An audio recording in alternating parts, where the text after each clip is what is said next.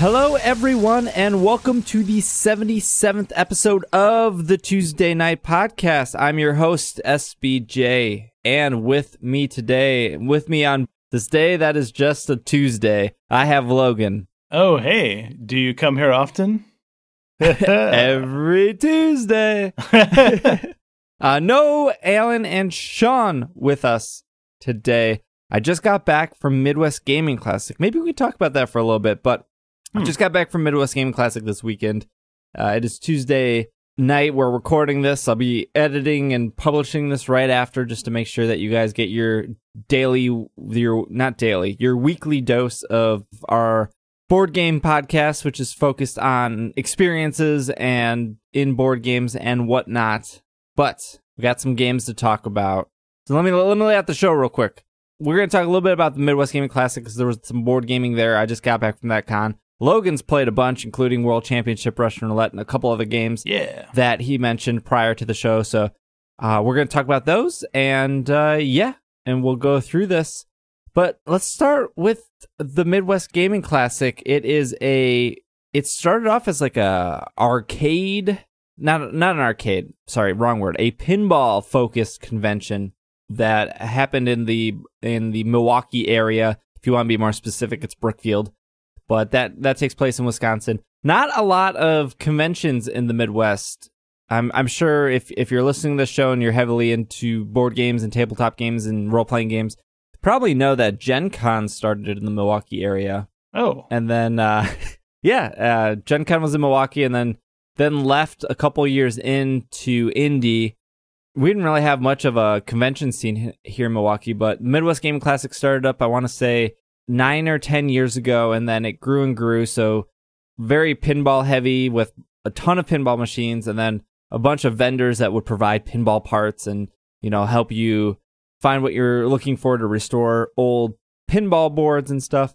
And then it grew and grew, and it started bringing in more video game stuff. And probably in the last 3 or 4 years, they introduced a tabletop aspect of it with, I don't know if you've been to PAX, Logan, but PAX has like this tabletop area.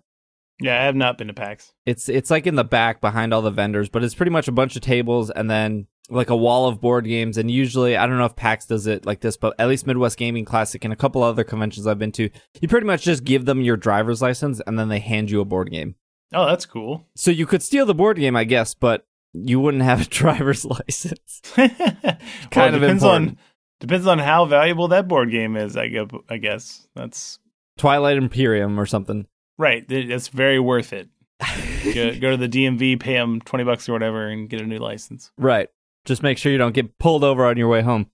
Right. But Midwest Game Classic, they have like that tabletop area where you give them your driver's license, they hand you a board game. They also, at the front, MGC takes place in a hotel, the Sheraton. And so in the front lobby, there's also, I want to say it's Gnome Games. They're from Green Bay, but they come down, they bring a bunch of board games for sale. And they also do the driver's license thing of just, hand them a driver's license, they'll hand you a game. And they have a couple tables in the lobby that you can play on, which is really great. What's really great about them is they'll stay in that front lobby till like 2 to 3 a.m.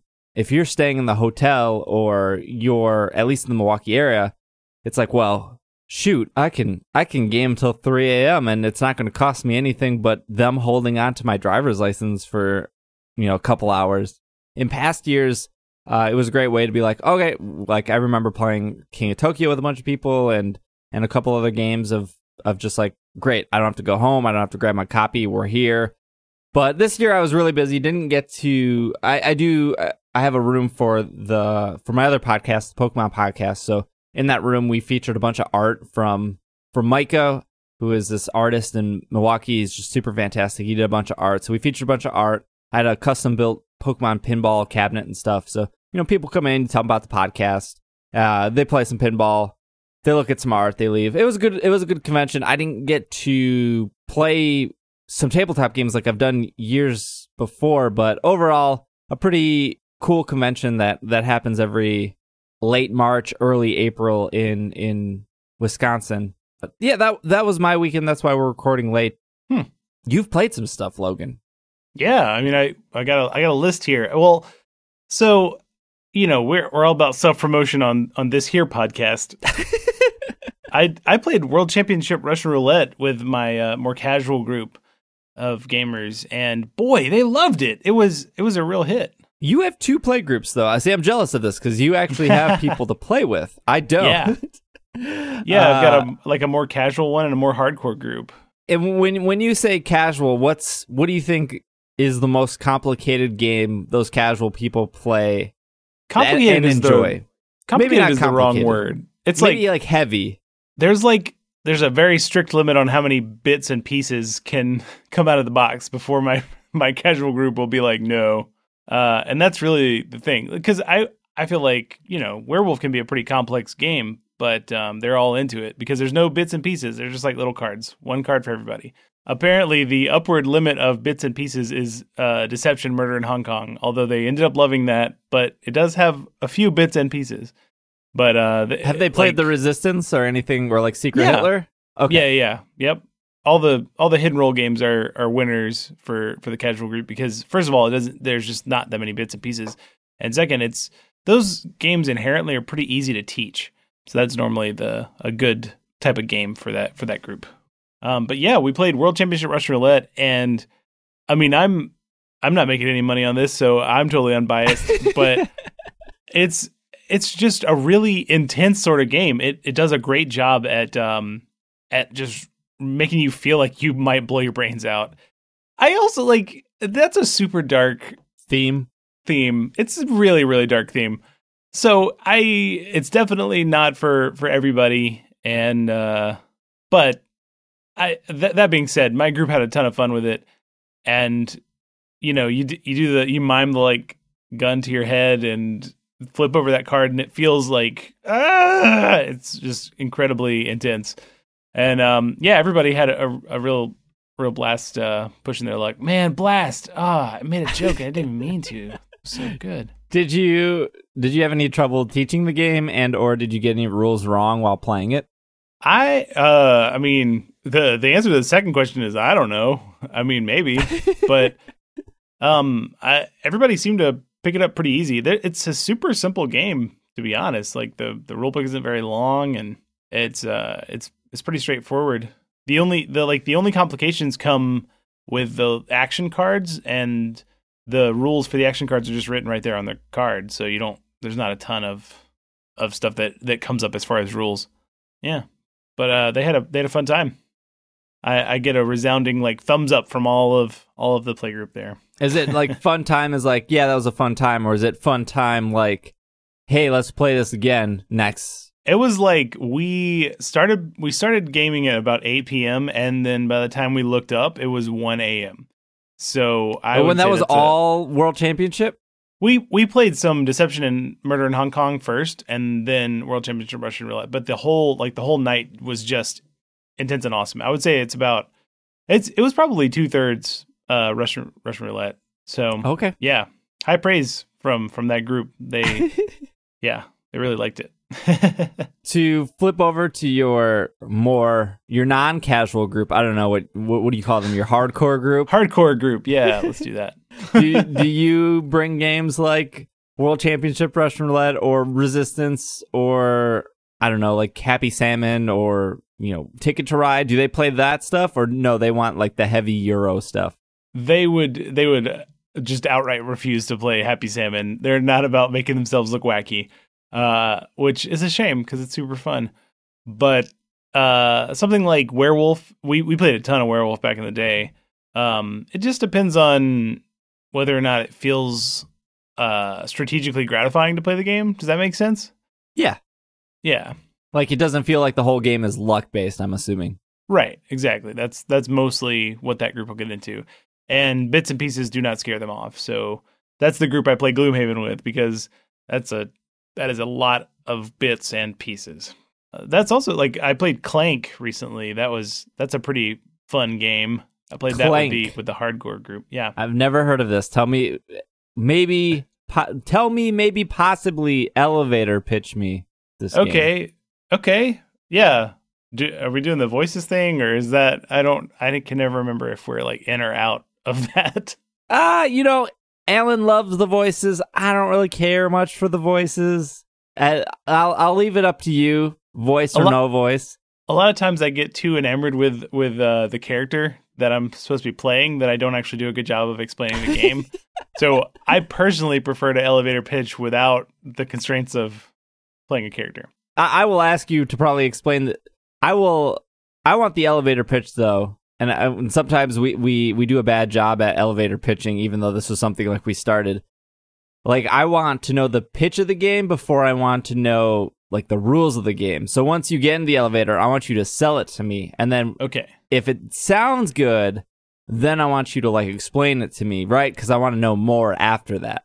Okay. All right. So in that case, ding me, SBJ.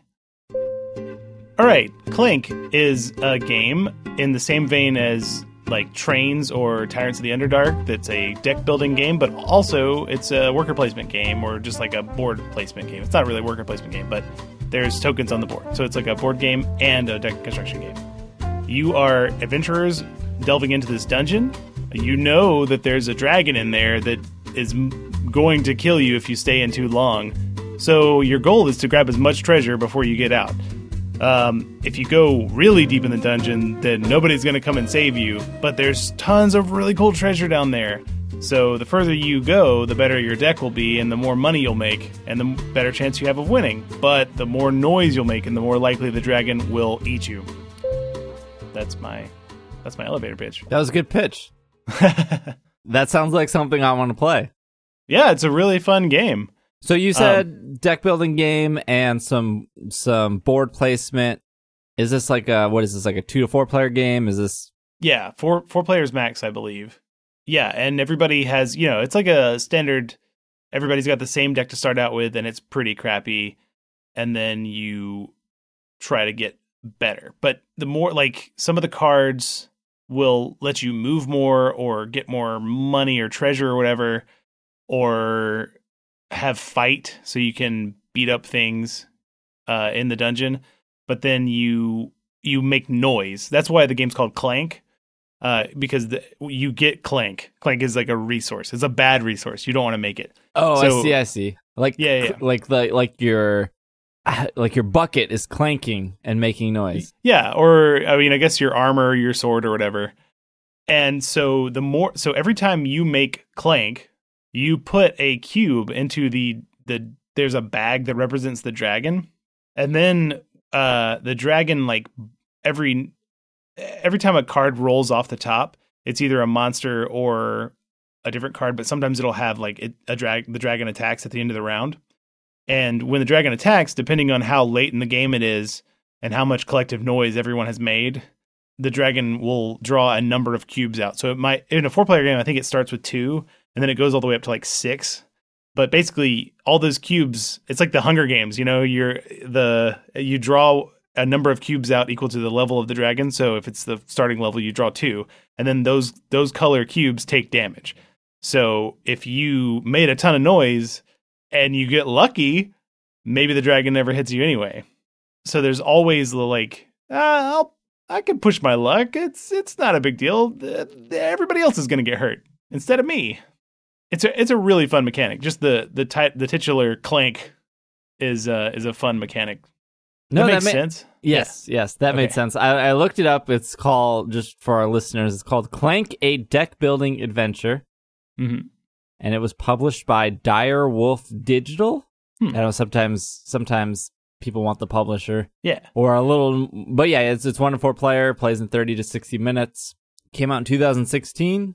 So did you pick this up, or did somebody bring it to your play group? Yeah, but the other, like, basically we're 2 game collectors in the hardcore group, and the other one, my friend Justin, he was the one who, I think he kickstarted it. Oh, it wouldn't be a board game if it wasn't kickstarted, right? Like, that's exactly right. So did your friend then teach the rules? I think we all sort of learned collectively, although I think he did. He was the one to read the rule book, but we all sort of, with that group, we read enough to collectively understand how we could start the game, and then sort of fill in the gaps when a question comes up. Oh, you're one of those groups. Yeah. But that seems to go all right, maybe? Yeah, like clearly it's working for you guys. Right. That's actually my favorite way to play. But for the more casual group, I think it's something where like they just seem one person specifically is like super concerned with knowing every detail of every rule, and I'm like, let's just play one game where just don't worry if you're gonna win or not, because it doesn't matter. It's just a game, and we'll all figure out how to play. I have somebody like that in my group. Yeah, they've got to know everything, and if they don't, they feel cheated. Is that about right? Right. Yeah. And so, or you maybe look up a rule, like you settle a turn, right? Everyone kind of agrees that makes sense.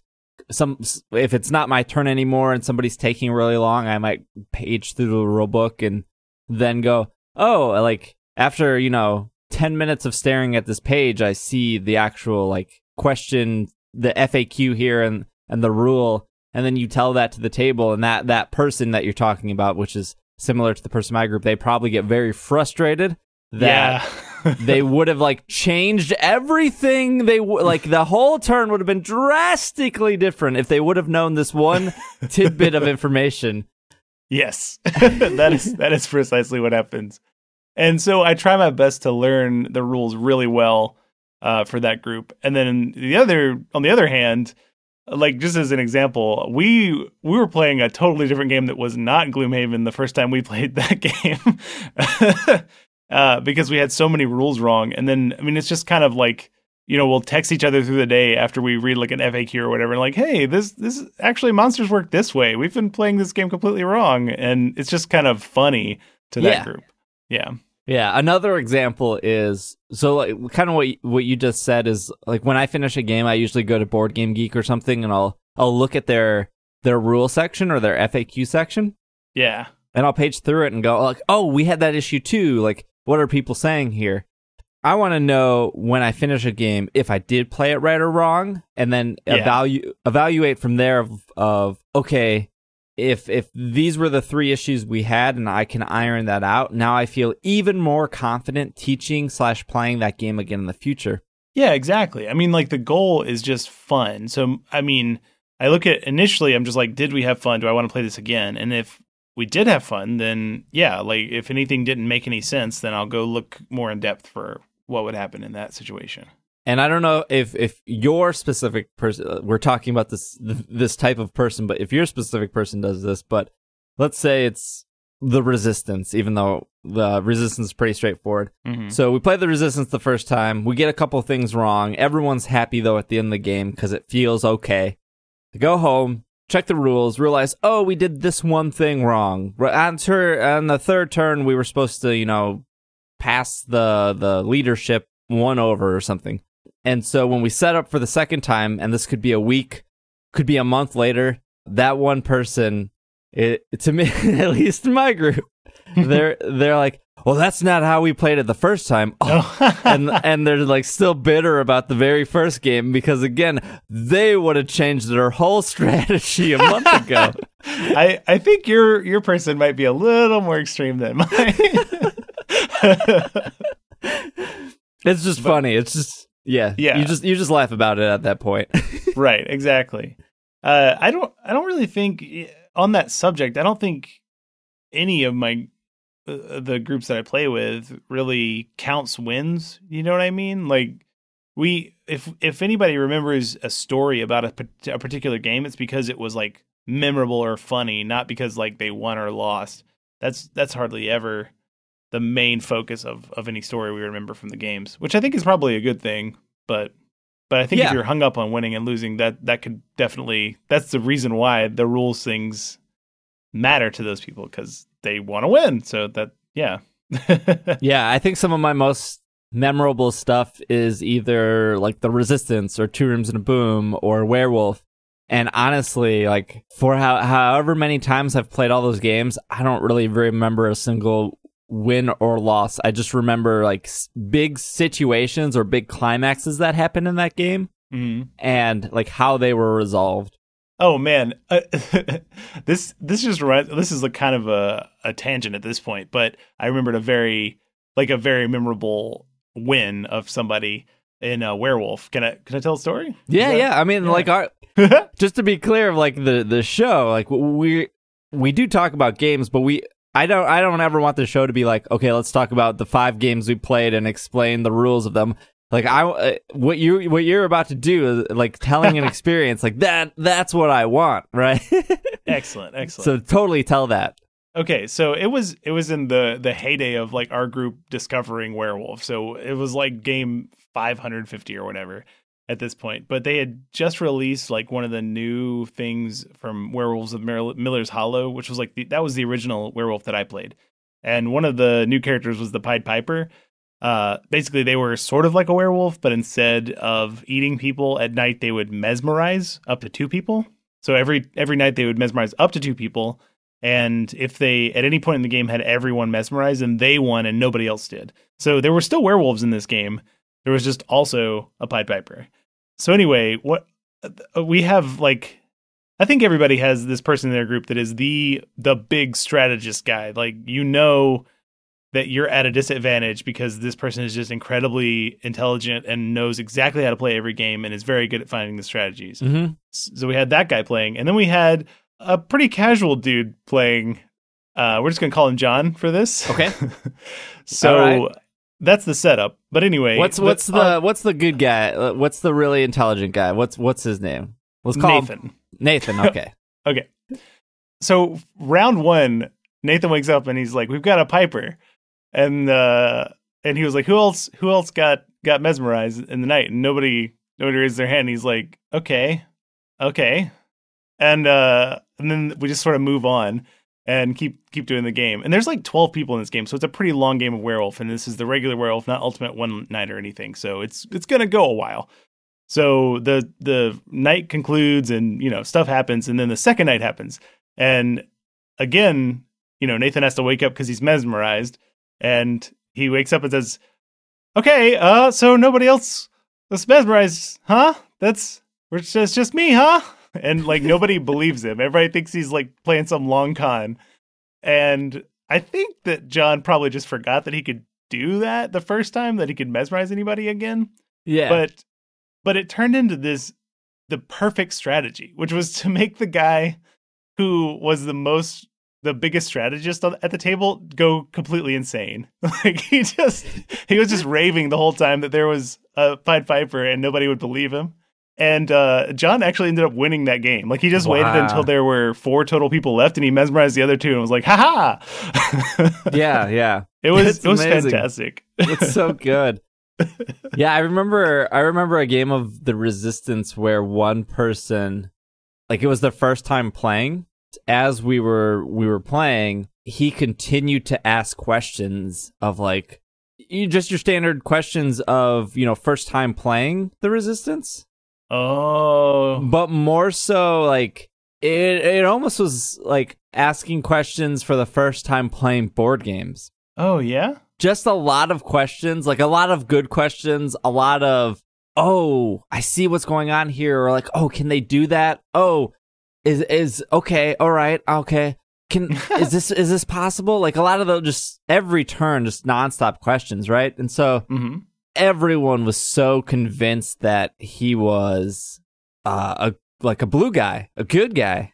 Yeah. And of course, the final turn, the spies win, and he like slyly flips over his red card and like just played all of us the entire time.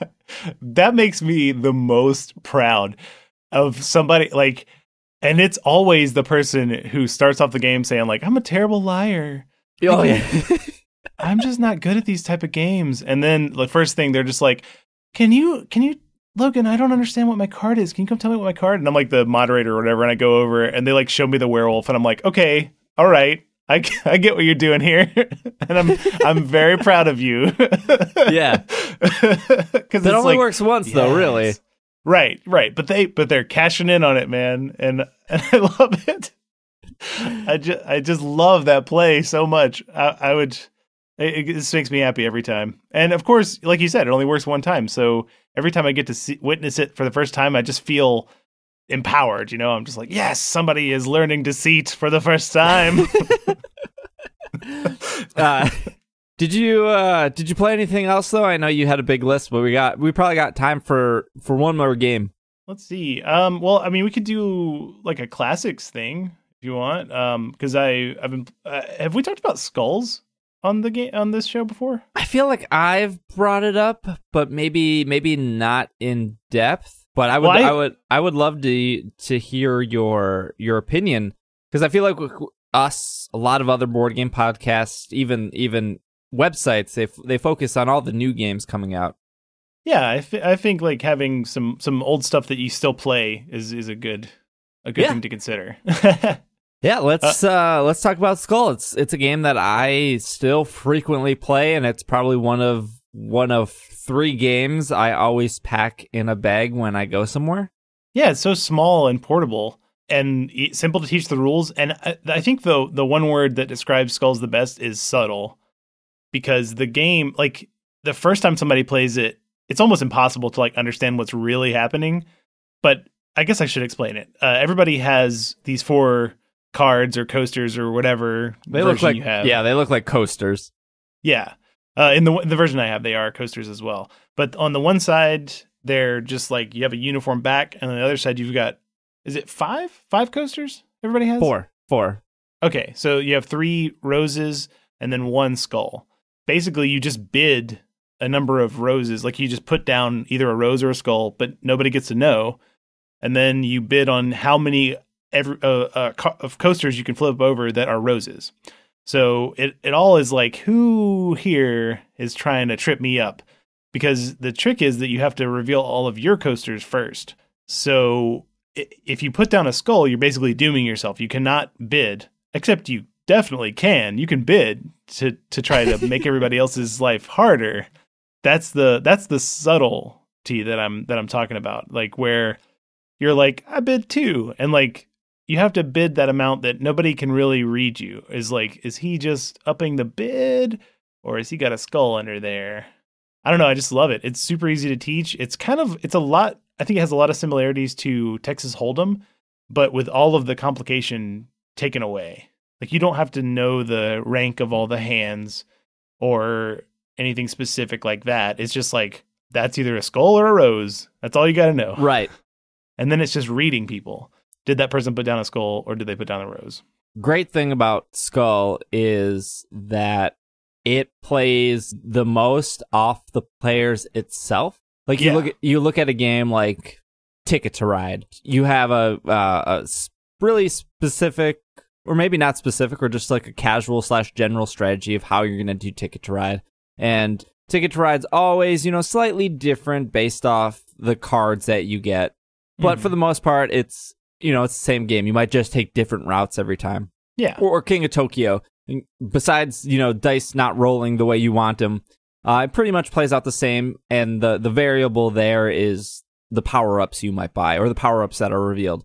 Whereas Skull, nothing really plays out any different except the actual people sitting at the table.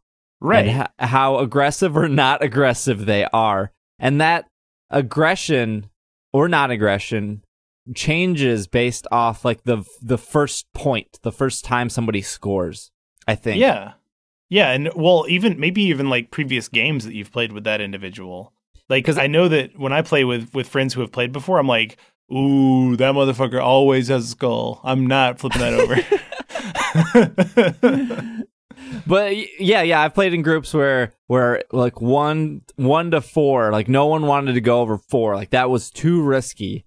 And then I've played in other groups where it was like, oh no, we're starting the bid in at 3. Now we're going to 4, 5, 6.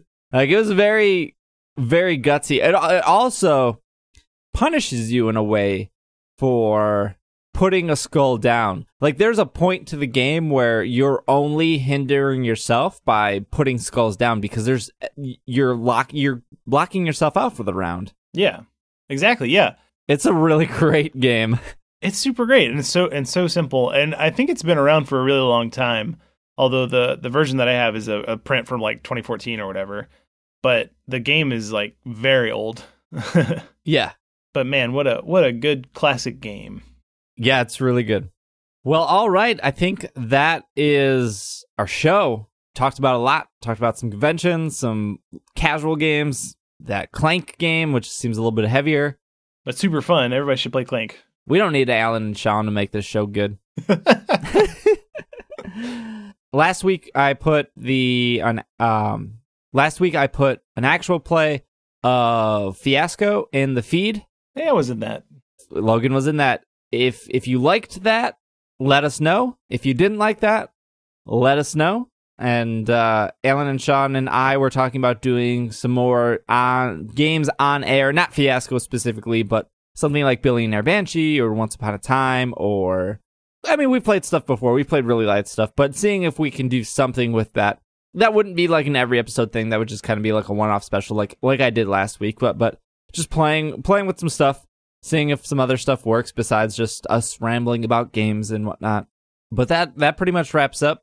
If you have any questions, comments, or concerns, you can email the show, podcast@tuesdaynightgames.com. If you want to follow Logan and check out what he's doing, it's you follow him on Twitter over at Logan Jenkins. Yeah. Follow me on Twitter. It's @DraggingALake. And if you want to stay up to date with Tuesday Night Games and the podcast, because we both publish to the same feed, that's PlayTKG. Otherwise, we'll see you guys next week. I believe this episode is finished.